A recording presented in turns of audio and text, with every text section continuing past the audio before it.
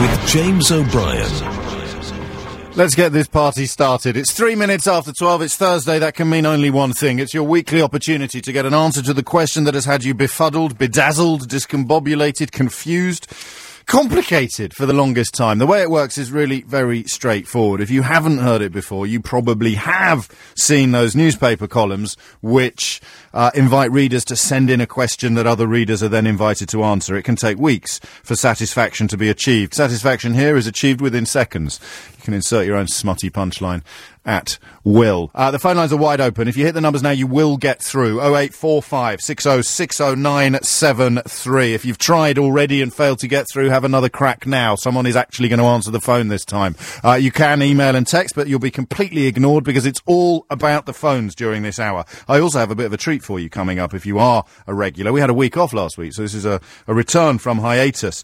I hesitate to say this because I alienate all the other people who've been kind enough to do their own Mystery Hour theme tunes in the past, but I think I might have a new favourite Mystery Hour theme tune coming up. That's a little treat for the regulars. For the newcomers, know only this. Your question will be welcome as long as it is not repetitious, i.e. something that we've dealt with relatively recently and can actually remember the answer to, or boring. And that involves most motoring-related questions, because they are just boring. Or the sort of questions that, like your dreams, might be really interesting to you, but are unlikely to be interesting to anybody else. That's it as far as rules go. If you're listening on podcast, it's increasingly important, apparently, judging by the people who contact me via Twitter every week. At Mr. James OB is my Twitter address. But the number of people on podcast who find themselves wishing they could ring in. Remember, if you're listening to a podcast, you can't answer any of the questions because it's already finished by the time you're hearing this. Two phone lines free. Grab them quickly. I won't mention the number unless there are lines into the building that you can take advantage of. 0845 60 60973. If you hear someone else ask a question to which you know the answer, then please ring in. That's just more important than ringing in with questions. We never really run out of questions, but if you hear someone else ask a question to which you know the answer, particularly if your reason for knowing the answer to that question is a little bit extraordinary, if your qualifications are... Actually, that's not true, actually. It doesn't matter what your qualifications are, whether you've seen it on the telly or whether you learnt it during your master's degree in rocket science. You're equally welcome. The point is that it will not be Mystery Hour without mysteries being solved. Howard is in Dulwich. Howard, you can kick us off this week. What is your question? Hi, James. It's a topical one. I went to Crystal Palace fireworks with my son on Tuesday, yes. And Gabriel, that is, and he asked me how high do fireworks go in the sky. Do you know, I learnt this week that space is only 60 miles away. Yeah. That's about Reading. That's like going to Reading and back. It is, yeah, but it's not helping you, is it, that information? Obviously, they don't go up into space. But so, what, the maximum normal firework, how high into the sky does it go? Yeah, that's right, yeah. I quite like that. The one I went to, we went to the one in Chiswick Business Park, and they actually launched the fireworks off the top of one of the buildings, so that gave them about 4 stories of a head start over the fireworks that most people saw launched from the ground. I don't know. What would affect it? Is there a limit on how high a firework can go? It's going to interfere with aircraft if it goes too high, like weather balloons sometimes do. You're right, it's sort of topical, Howard. I mean, arguably it's either 4 days late or 361 days early, I don't know, but I take your point. Mark's in Harlow. Mark, question or answer? It's a question. Yes. I was wondering if anyone out there would know who would have been the first country to implement the use of a flag. The first national flag? Yeah.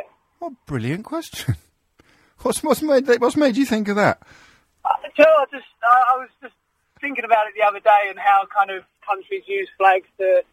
I was watching something about, basically about history and what have you, and obviously they talk a lot about countries claiming land with their flags and such, and it just made me think, you know, where did the use of flags come from and who was like the first person? I think it's quite a genius invention, really. I think it's quite a genius question.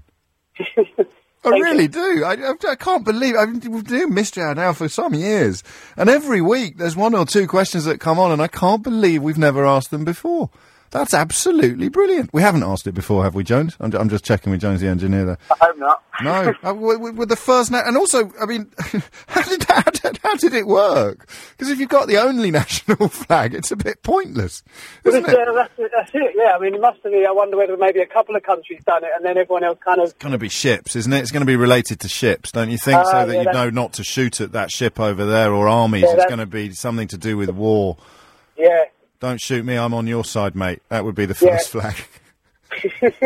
So we'll find out, though, the first national flag. What was if there is an answer to that question, I, for one, can't wait to hear it. Fireworks and flags. Going for the 3 Fs with with Paul in Woodford. Paul, what have you got? Oh, took my wind out myself, that one, James. Well done. Right, bear with me on this, right? Yeah. You're going on holiday, you get on an aeroplane, and that aeroplane, for example, just weighs 100 tonnes, yeah? Yeah. All laden up with its fuel and bags and people. Of that 100 tonnes, say 1 tonne of it is food, okay? Yeah. When that plane lands, okay, everyone's had their meals. Yeah. How much of that 1 tonne of food, is it still there, or does it all get digested away? Why have you brought aeroplanes into this? Why can't you just say there's a bloke with his lunchbox, does he weigh the same as the bloke with an empty lunchbox after he's eaten his lunch? Yeah, exactly. You could draw the same conclusion, yes. Yeah. Where are we going with this? Is it because if you digest the food, some of it gets turned into gas? Or? Well, yeah, I've always wondered. You know, you get on a plane, tons and tons of food on there, everything. How much of that weight in food still exists when the plane lands? Yeah, I like this question. I'm just not sure who'd be able to answer it because what does it turn into? The food turns into heat. It turns into kinetic. It's all energy. I don't know. So heat energy, kinetic energy. There'll be some flatulence. Yep. And turbulence as well. I wonder how. No. Right, you're on. I'm just trying to think whether we can phrase the question in a neater way. Is a plane? Well, yeah, you've done it already. Is an aeroplane any lighter when it lands than it is when it takes off because of all the food that's been consumed? Yeah, leaving fuel out of the equation. Yeah, exactly. The human fuel, as it were, as opposed to the aviation fuel. I like that question. I really hope we get an answer, but I will not be speechless with surprise if we don't. Karen is in Fulham. Karen, question or answer? It's a question. But before you ask it, let me remind everybody listening, we're about to have 4 questions on the board, which means if you can answer any of these, then do feel free to get involved as early as possible. Karen, on with your question. Yeah, it's about, houses on the really sloped streets in, old mining towns in Wales. Yeah. You know, the really, really sloped streets. Yeah, on hills. Houses on hills, exactly. Yeah. Okay. How do they compensate, the levels, the floors in the house? How do they compensate for the slope, the architects when they built them? Did they... Well, I've been in a house where you can climb out of the upstairs windows. Oh, really? Yeah. Wow, that sounds cool. So you go straight onto the Is that the answer? That's what you mean, isn't it? Yeah, you can climb out of the upstairs window onto the hill. No. How do they plan to build a house like that? Do they? Well, it's not very difficult, is it? Well, it's just, do they dig out into the hill, or because otherwise there would be one really tiny floor and... There is. That's why you can climb out of the upstairs window in my friend's house in the Lake District. Yeah, but then the rest of the house would just come out. Yes, it does. From the hill, right? So you need to draw a picture. So what you imagine a house as a rectangle, right? Yeah. Well, you just need to shorten one side of the rectangle, and that's what you've got when you're building on a hill. Yeah, but then so the bottom floor, is that just a really tiny floor? You're not accepting my answer, which makes me wonder whether I'm missing something. Would you allow me to consult with my colleague, Jones the engineer? Yeah, sure. Thank you. Just a moment. Is it... Well, I mean, you want the architecture answer, Karen? What's that, sorry? You want the actual specific technical architecture answer? Yes, please. I would just like to know how they plan it. Because I think the answer is, well, the back wall is shorter than the front wall. Okay. But I don't know what an architect could tell you, having studied for 7 years, that doesn't effectively boil down to the back. The back of the house is a shorter wall than the front of the house. But then inside the house there will be a slope as well, or do they dig it out? No, there won't be a slope. It'll be. I mean, I hate it when this happens because either I'm being. There's no polite way of putting this, Karen. Either one of us is being stupid, and yeah, exactly. And I don't think it's me. Thank you. No, it's possibly. Usually, the cockier I get on questions like this, the more embarrassing the denouement will be. But have you got a pen in front of you? Have you got a pen and paper? Yes, I do. Well, draw a slope. Uh-huh. Now draw a house on the slope with a short back wall and a long front wall, so that the roof is flat, right? Yes. Completely flat. The roof is 180 degrees. Uh-huh. Now draw another line a little bit below the roof. Yeah. And another line a little bit below that. Uh-huh. You see? That's a house. Yeah, but then inside the house, like the bottom of the house will be like the bottom floor will be really small. Well, they could build out the bottom floor further if you were worried about that. I guess that is what I'm worried about. All right, I give up. I'm going to get an architect. It's okay. I get. No. You're being polite now. I'm going to get an architect. Okay. There's got to be an architect listening. All right. Thank you. I'll see what I can do. Are we all right with the question? Are we clear on what the question actually is? Building a house on a hill? Fool on a hill. Pay attention. All week, LBC 97.3 brings you a special report on how projects and individuals are making a difference in London's communities. We've teamed up with the Halifax Giving Extra Awards, which help give back to those who give extra in life. So do listen all week and find out how to make a nomination at lbc.co.uk. More mysteries, posed and solved, and a spanking new theme tune that puts me in mind of Mike Skinner's best work after this. LBC 97.3. This is London's biggest conversation with James O'Brien. 19 minutes after 12. How high can a firework go? Is it legally limited or limited by, I don't know, gunpowder? What was the first national flag? That's my favourite question for a very long time. Brilliant question. And food, what you weigh when you haven't eaten food. So if you're holding food in your hands, or if there's an aeroplane full of people and food, and it doesn't take off, so they don't use any fuel, but it gets stuck on the runway and they eat all the food, will the aeroplane weigh less than it did before? This is one of my favourite answers in a long time. Text to 84850. James, there was a scientist in the 1700s, I think, who sat on a set of scales for a year monitoring his weight and what he ate. I can't remember his name, though. That's the end of the text. That's brilliant. You can't remember the name of the scientist, what he discovered, or the answer to the question that we're asking, but it's sort of relevant, so you sent it in. I love that. That's why Mystery Hour works so well. And, I mean, how do you build a house on a hill? I think the answer is that you just build the back wall much shorter than the front wall, but it was clearly some sort of more sophisticated response required. I wonder if an architect or something similar can provide it. Gary and Gary, two Garys up next. Before those two Garys, what do Chris Off and Clumsy Tongue, Fizzy 50 and Beat Fox have in common? And how is Lone Drum set to join them? You haven't tuned into the wrong radio station. This is London's biggest conversation, but Chris Off and Clumsy Tongue, Fizzy 50 and Beat Fox have already submitted Mystery Hour theme tunes. Lone Drum is about to join their number, and this, I have to tell you, is probably, much as I love all the others, this is probably the closest so far to my own musical tastes. 97.3. Welcome to the Mystery Hour. It's James O'Brien. Education in the name of science. Like how many hairs in the mane of a lion? And are really two people the same as giants? I don't know. I suggest you ask James, or maybe read the book if you can't wait. But if you know the answer, you can partake. Pick up a phone, call James, we can parlay. It's the Mystery Hour. Lone Drum, 10 J.O.B. It's the Mystery Hour.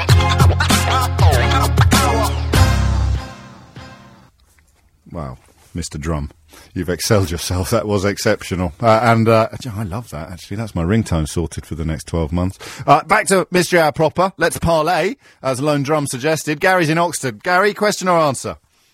I have an answer for you, James. You don't sound excited. That was a tune, my friend. That was a tune of the very first order, wasn't it? It did sound quite good, actually, on the phone. It was very good. Very good. I'm impressed. What's the answer? What's the question you're answering? It's an answer to the firework question. Oh, yeah. You know, at the top of the hour, you said about qualifications being weird or wonderful or master's degrees, etc. I got this answer from a Twitter feed of the Metropolitan Police helicopter, who a follower asked a question about the fireworks either Monday or Tuesday this week. Oh, brilliant. Brilliant. Fireworks. Excellent. And the helicopters, or not the helicopter itself, but the people who run the helicopters, their response was that the fireworks go to around 200 or 300 feet, and because they fly between 1,500 and 2,500 feet, they're not affected by the fireworks. Fair play. So, I mean, is there a limit on it, do we know? Or do we just know how high they go? They're not going to go any higher than 300 feet. A limit on what, sorry? The fireworks? On how high they're allowed to go. I mean, if you and I invented something that was, you know, if we just put loads of gunpowder in it, we could probably send it higher than that. I don't know if we're allowed to. I suspect there probably is a law, not one that they mentioned or nor the one that I know of, but the average fireworks go between 200 or 300 feet is what they said in the Twitter feed, and they said because they fly higher than that, they're not affected by it. Beautifully because done. Commercial aviation fly higher than that as well. I suspect they're not affected by it either. Who would have thought, when you signed up to follow the Twitter feed of the Metropolitan Police's helicopter, that it would come to serve you in such a spectacular fashion, Gary? Well, following. Absolutely, and it's earned you this, the first round of applause of the week. Thank you very much. No, thank you very much. Perfect example there of just how unexpected the source for the answer can be. Another Gary, this one's in Walthamstow. Question or answer, Gary? Answer, James. Come on then. It's about the food. They would weigh exactly the same. No. Matter, it just changes in form. So you can't destroy matter and you can't create it. So whatever matter there is in the universe now is what there was and what there will always be. So you can't add to it. If the plane was completely sealed and you burnt all the food, it would still weigh exactly the same because you haven't got rid of the matter that was there initially. So otherwise, if you ate a lot of food, you'll be getting lighter. So you'd struggle to do this in a vacuum. So just theoretically speaking, if you burnt a log of wood in a sealed room, it would weigh the same as ash as it would as a log of wood. It's the crucible question. If you took the earth and put it in a crucible and sealed it completely so nothing could escape and you burnt it all down, it would still weigh exactly the same. What about heat, though? Yeah, heat has weight. Yeah, but not as much weight as a lump of coal. Yes, it does. No, it doesn't. No, it's the... So you're talking about matter. I think this is about energy. It doesn't matter whether you change it from matter to energy. It will still exist in the same way. But a man and a sandwich, right? Yeah. Weighs X stone. Right. Man eats sandwich. Yeah. Some of that potential energy contained within the sandwich is transferred into heat energy, which weighs nothing, effectively. No, everything weighs something. It's your ability to measure how much it actually weighs, but it all weighs something. Heat? Well, okay, does cold weigh? Sorry? Does cold weigh something? Yeah, of course it does. It can, look, it's, everything you have is made up of I'm not buying this, mate. Sorry. I mean, okay, so what weighs more, heat or cold? It depends how much of it you have. It's like okay, you've got the same amount of both. What weighs more, heat or cold? That I can't answer. But you have to be right. Hot X or cold X, what weighs more? Sorry? Hot X or cold X, what weighs more? They both weigh exactly the same if you've got the same amount. Nah. No, James, hang on. Let me explain. Let me explain to you. Go on. It's the one you say, what weighs more, a ton of bricks? No, it's not that at all. I know that one. It's a daft point to make. You told me that everything has a weight, so I'm asking you how much cold weighs. Well, that would be like trying to ask me what every single thing weighs on the planet. I couldn't answer that question. Why not? You said it's all got a weight. No, it will have a weight, won't it? Yeah, Gary, do you want the good news or the bad news? The bad news. Bad news is you're off. Right. Good news is, when I'm this cocky with a caller, I'm usually wrong 10 minutes later. That's okay. All right, so we'll take our chances. Okay. Gary, mind how you go. You could be getting a round of applause later, or you could be getting a coating. Pally's in Southall. Pally, question or answer? What? Pally! Yes. Me. Hello, can you hear me? No. Who's that? Yes, no. All right, it's Pally. Oh, Pally. What, not Pally in Southall? Yes. Mate, you phone Mystery Hour. Yes. You're on it. Yes, all right, that's great. Right, I've got an answer. Go on. Right, it's about the weight question. Yes. And yes. And the food. Yes. Have you got your radio on by any chance, Pally? No, I'm just in someone's house, so... Whose house? Sorry. Well, I'm just stepping outside now. Okay. So. Yeah, right. Whose house is it? Do you know them? But we're supposed to be asking the questions, not you. Good, well, that's a fair point, but I think in the meantime, I'm just a little worried. You haven't just walked into a random house to make a phone call. No. I was inside, and now I've come outside. Okay. Obviously. Where were we? Right, you had a text earlier on about the guy who weighed himself in the 1700s or something. Yeah. I think the guys watched the same Discovery Channel program as me. Probably. And right, there was a guy who spent 40 years, according to the TV, on a set of scales. 40 and he years? 40 years, yes. Good grief. Because he could afford to. Okay. And he spent 40 years from when he was about 20 till he was about 60, and he spent his entire 40 years on a set of scales. So everything that he weighed everything before he ate it. Yeah. Yeah. And obviously he weighed himself when it came out the other end as well. Yeah. It was 60% of what he consumed was what he excreted. Yes, but the rest would go in heat and gas, wouldn't it? Yes, but because he was moving, it was all because he used the energy up. But if it was in a sealed box on the scale, it'd be a bit smelly. But it would be a more. I don't think that answers the question, that experiment, because it has to be a sealed box, doesn't it? I think the questioner was. Well, no, he slept there. We done it. Yeah, I know, but it wasn't a vacuum, was it? Otherwise, he wouldn't be able to breathe. It wasn't sealed. So all the other stuff, the 40% is still there, but where's it gone? You see, the last caller, Gary... No, but he's used it. He used it when he's... if you have coal, yes, you'll get some coal, you'll burn it, and obviously once it's burnt... I think you're right. So all the people on the plane who've eaten the food have moved around, they've burnt off some of that energy as heat and kinetic energy, and that does not weigh. This is where I got confused with Gary, and perhaps a little bit impatient. He was claiming it still weighed something. It doesn't weigh something when I move my arm around. Once you've used it, so it's like you eat something. So it would. So the plane would weigh less when it landed after everyone had eaten the food. Yes. I think you're right, mate. What are your qualifications? Oh, you watched it on the telly. Watched it on the Discovery Channel. Yes. Although I couldn't tell you the name of the guy, the scientist who weighed himself. Why not? Because it was so long ago that that's the only relevant. I knew it would come in useful sometime, but you were right. I'm going to give you a round of applause, but you have to share it with whoever's house it was you were in when this call started. Thank you very much. All right. Something funny going on there. What's he doing in that house? Well done, Pally. More of this, if you can bear it, after this.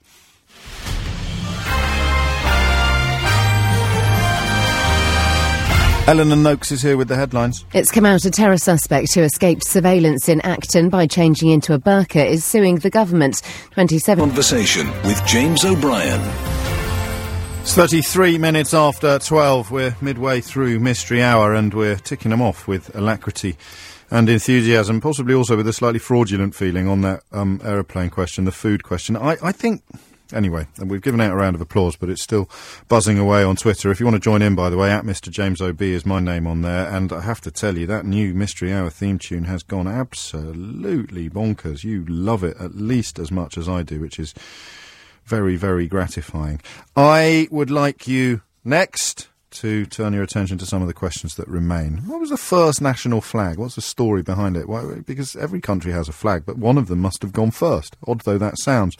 And how do you build a house on a hill? I think that the questioner needs a more architectural flavour to the answer than I was able to provide. Of course, there's room for more questions. If you hear me say the phone number, it means there are phone lines free. Matt's in Englefield Green. Matt, question or answer?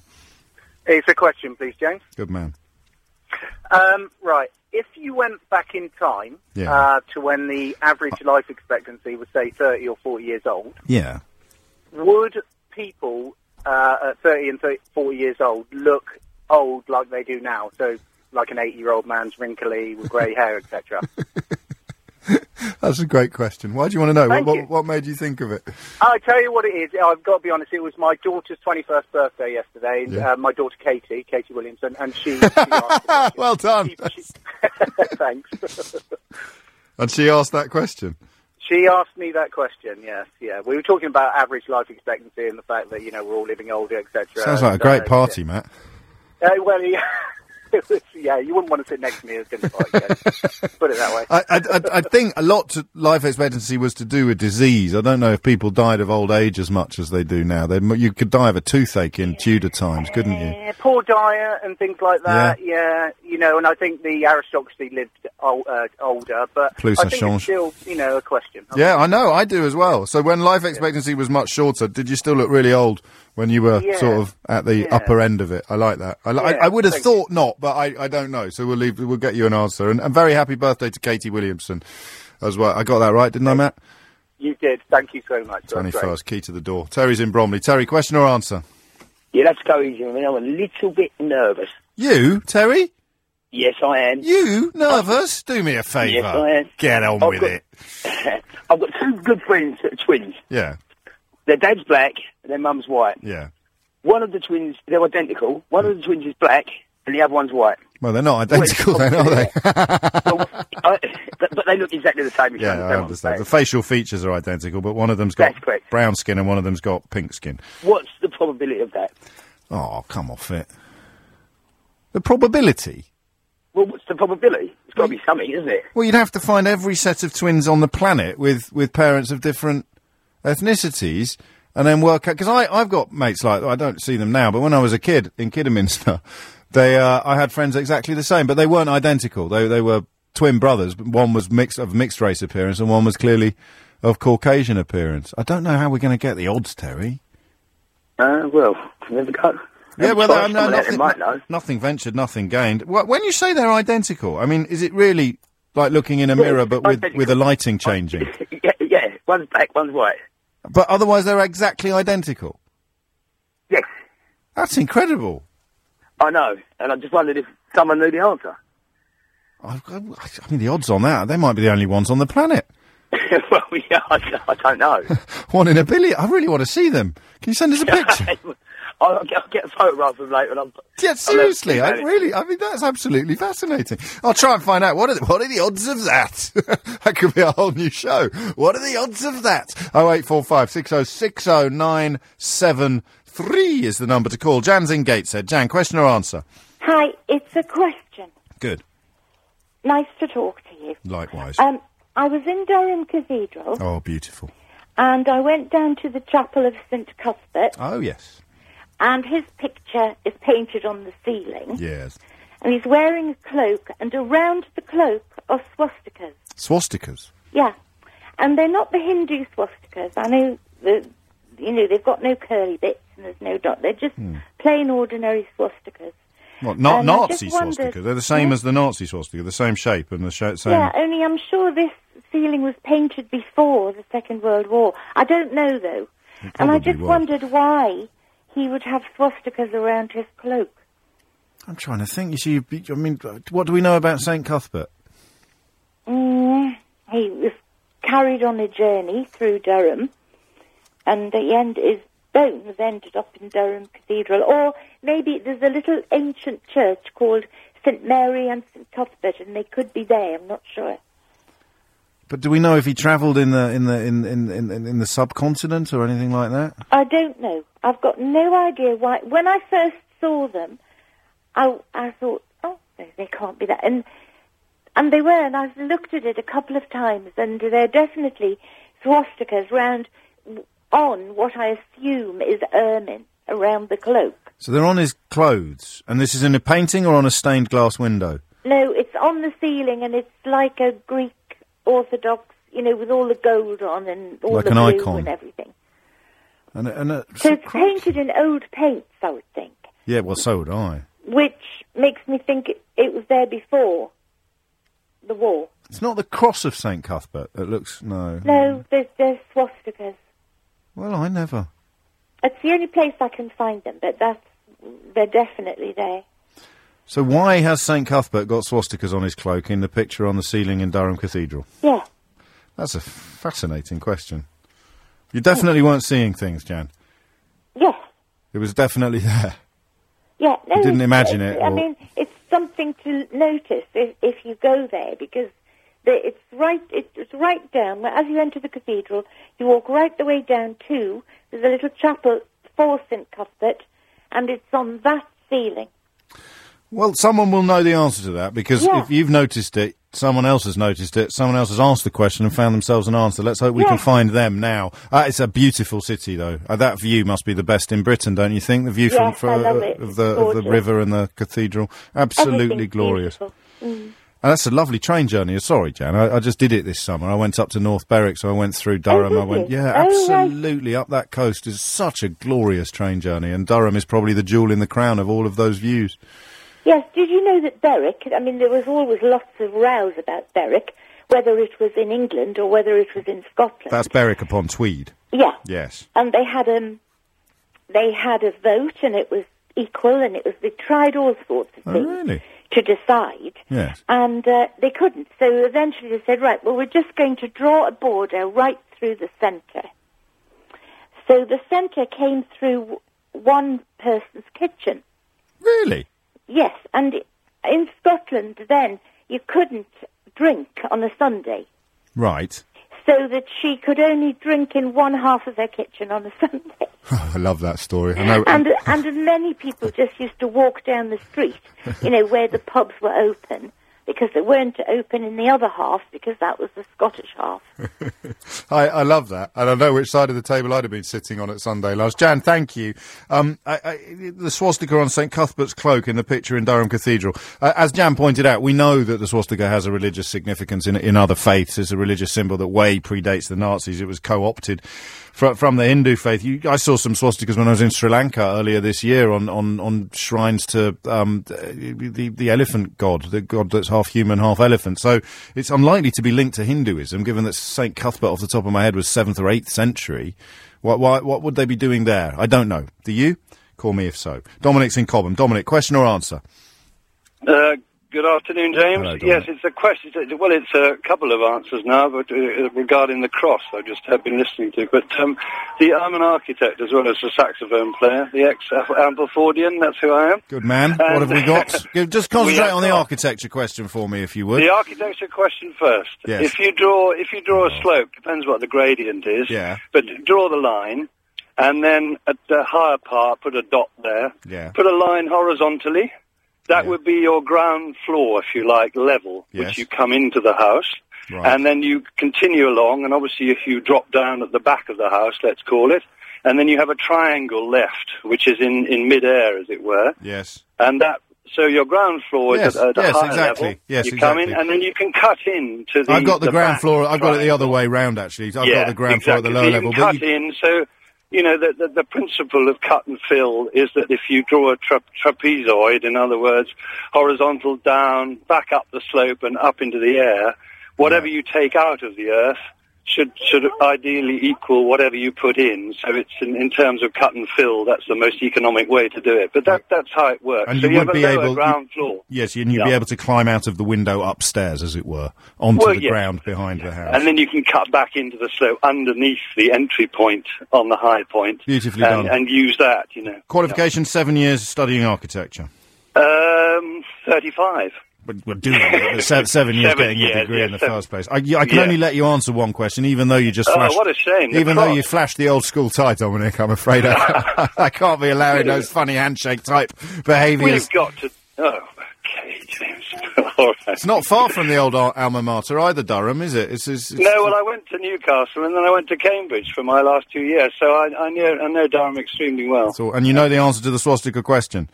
Well, yes, I'm sure I do. Yes. All right, well, we'll keep your number on high. There we go. Round of applause. Bernard's in Caterham. Bernard, question or answer? Well, this architect has already answered it, but very simply, when you build a house on a hill, you build the foundations higher at the front and lower at the back, and you graduate it down so that when you lay the ground floor, it's level. So he's already answered it, but that's a simpler answer. What's your interest? What are your qualifications? My qualifications, I live in Caterham, which is very hilly. Okay. And that's not the best qualification I've ever heard. Wait a minute. I lived in a house on a hill. So I've seen it, and I've seen the way it was constructed. Could you crawl out of the back window and actually still be on... No, you don't, because the back window was the normal height. You can still level where the window is, but the main thing is you build the front foundations higher than the back, you graduate it down, and so that the ground floor I've is done level. it the other way around in my mind. You and Dominic have both got the front door being upstairs. Well, if you look at the houses in Caterham, some of the... Pardon? I will now. Right, have a good look. I will. Some of the houses have got stairs up to the front door. Yeah. I just, when the question was originally asked, maybe that's why she didn't understand my answer, is I was picturing it the other way around. I was picturing coming in at the base of the triangle. Did he deserve that? I don't remember giving permission for that. He was just repeating what Dominic said. Yeah, but Dominic went to the same school as me. You can't just... What's the point of flashing the old school tie if you don't get some sort of preferential treatment? Ridiculous. Chris is in Acton. Chris, question or answer? No, you're not. It's travel now. J. Louise Knight is in the LBC 97.3 Travel Centre. Thank you, James. The 10 to 1, this is LBC 97.3, and I've been sent that photograph of St. Cuthbert that apparently contains the images of the swastika. We're trying to find out what that is about. I haven't actually managed to decipher the picture yet myself. That's one of the questions still in need of an answer on this week's mystery. What are the odds of two twins being different colours? And, I mean, what confused me about that question was the claim that they were identical twins. Clearly they're not if they're different colours, so I don't know. We'll find out. And the life expectancy question, that really deserves an answer, doesn't it? You know, when life expectancy was about 40, did 39-year-olds look like 79-year-olds do now? 0845 6060 973. We've done the house on a hill. And what was the first national flag? There's lots there to get your teeth into. Chris is in Acton. Question or answer, Chris? It's an answer to the flag question. Good man. The reason I know this answer, the boring answer, the answer is Denmark. Oh, yeah. The only reason I know it is because I'm a pub quiz organiser, if you like. My local pub, I do the pub quiz. That's not a boring. That's a great reason. That's not boring at all. I know. And I'm in the question, would you believe, next pub quiz. Where did you find it? In a book. Someone, because I became the pub quiz host every birthday, every Christmas. Guess what I get for presents? Trivia books, yes. Yeah, so I get pub quiz question books, and I was just looking through for this next month's quiz, and I saw the question. This is the problem. Flag? So you've only got the Q and the A. You haven't got the Y. That's the problem, yeah. So I suppose it still counts as a correct answer, though. No, blind, don't worry. You can tell you're a pub quiz addict, can't you? He's more worried about getting the prize than he is about providing the explanation.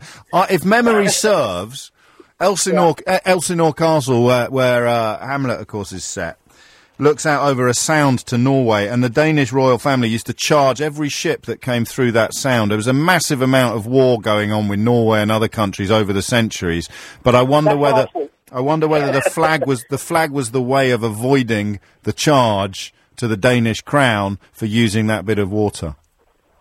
Would it have been the Vikings as well, maybe? I don't think they had flags. They had beards. Did they not? No. Right, I'm going to give you a round of applause, even though you can't prove that you're right.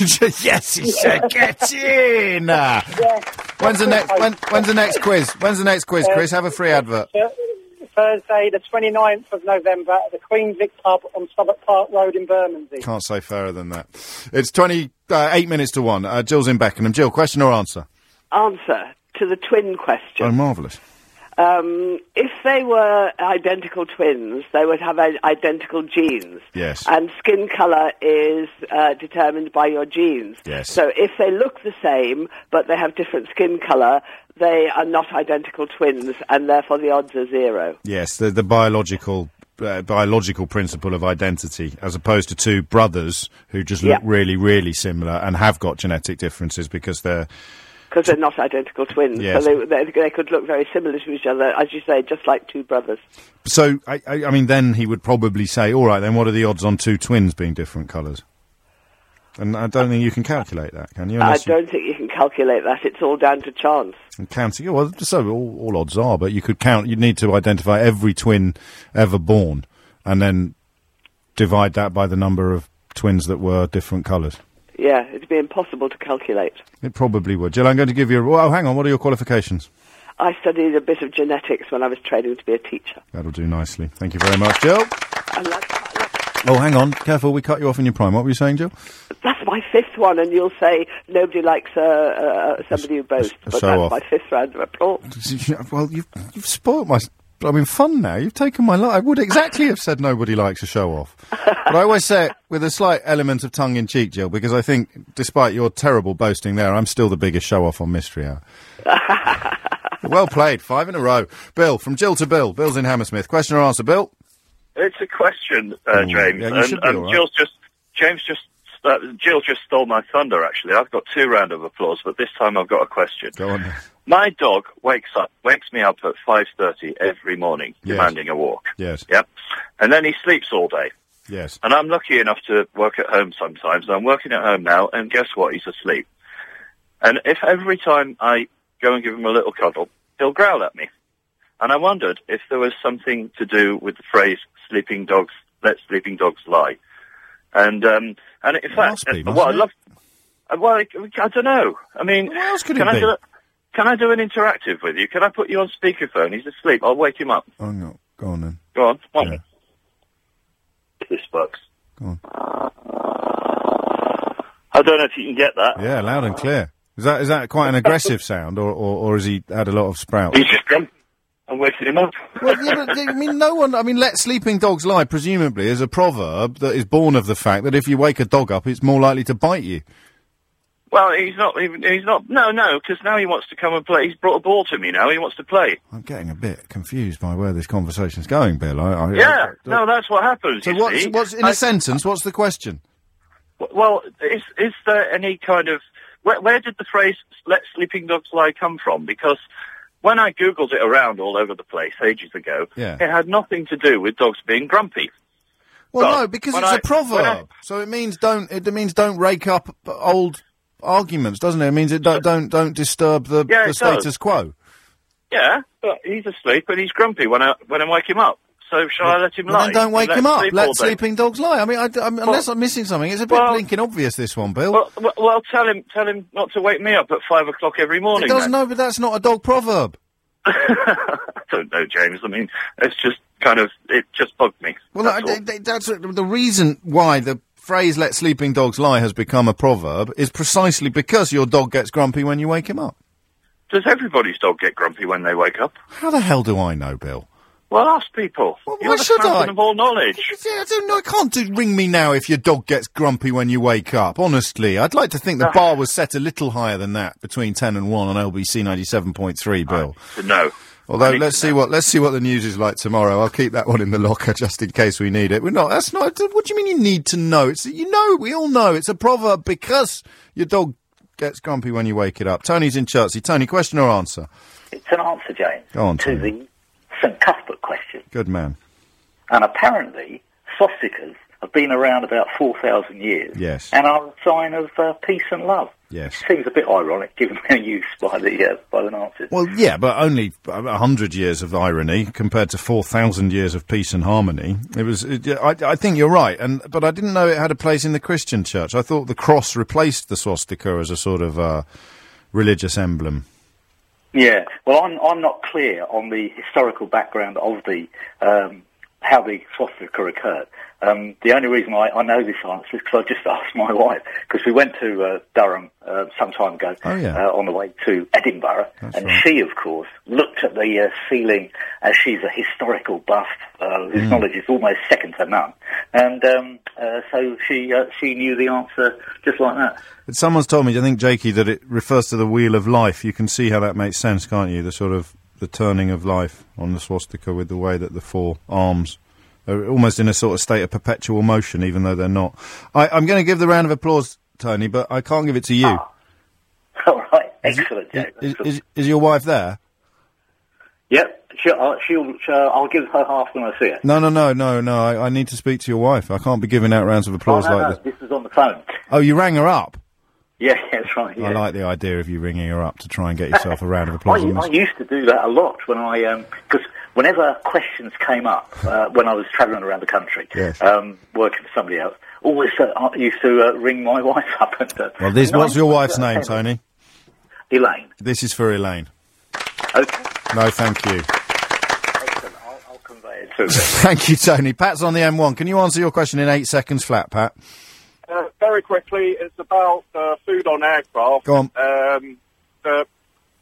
Oh, Pat, mate, we missed it. Never mind. We'll do it next week. Here's Julia Hartley-Brewer. I was happy to wait for it. Coming up after the 1 o'clock news, we're going to talk about those raunchy music videos, Miley Cyrus and the like. If you haven't seen them, no doubt it's an opportunity to go and look them up. Is this middle-aged parents being prudish about over-sexualised music videos, or are they, well, really are just soft porn now? We're also going to talk about the latest spate of welfare sanctions, more than 500,000 people losing their benefits for 4 weeks or more because they haven't, well, played ball. But first up, I want to talk about food waste. We're told today that we, on average, as a householder, bin £60 a month each. That's equivalent to a meal a day. But who's to blame? Is it the supermarkets for selling us too much stuff, or are consumers to blame? You tell me. On FM.